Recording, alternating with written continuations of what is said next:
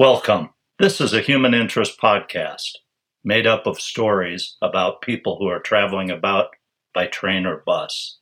The stories, 15 or 20 minutes long, are based on actual experiences that have occurred across the United States. God comes to us disguised as our lives.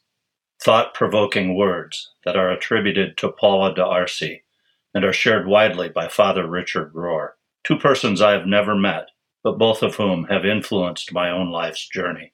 As far as lives go, I spend a lot of time riding on trains and buses, interacting with others along the way.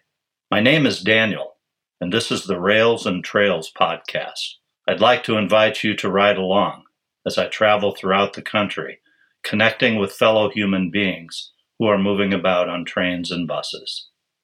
Rails and Trails will put you inside the buses, trains, and stations, in the middle of dramatic interaction with fellow passengers, frequently, hopefully, just outside your comfort zone. Come aboard, experience the colorful characters and dramatic interplay.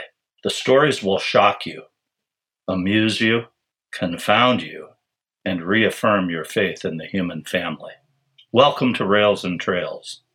All aboard.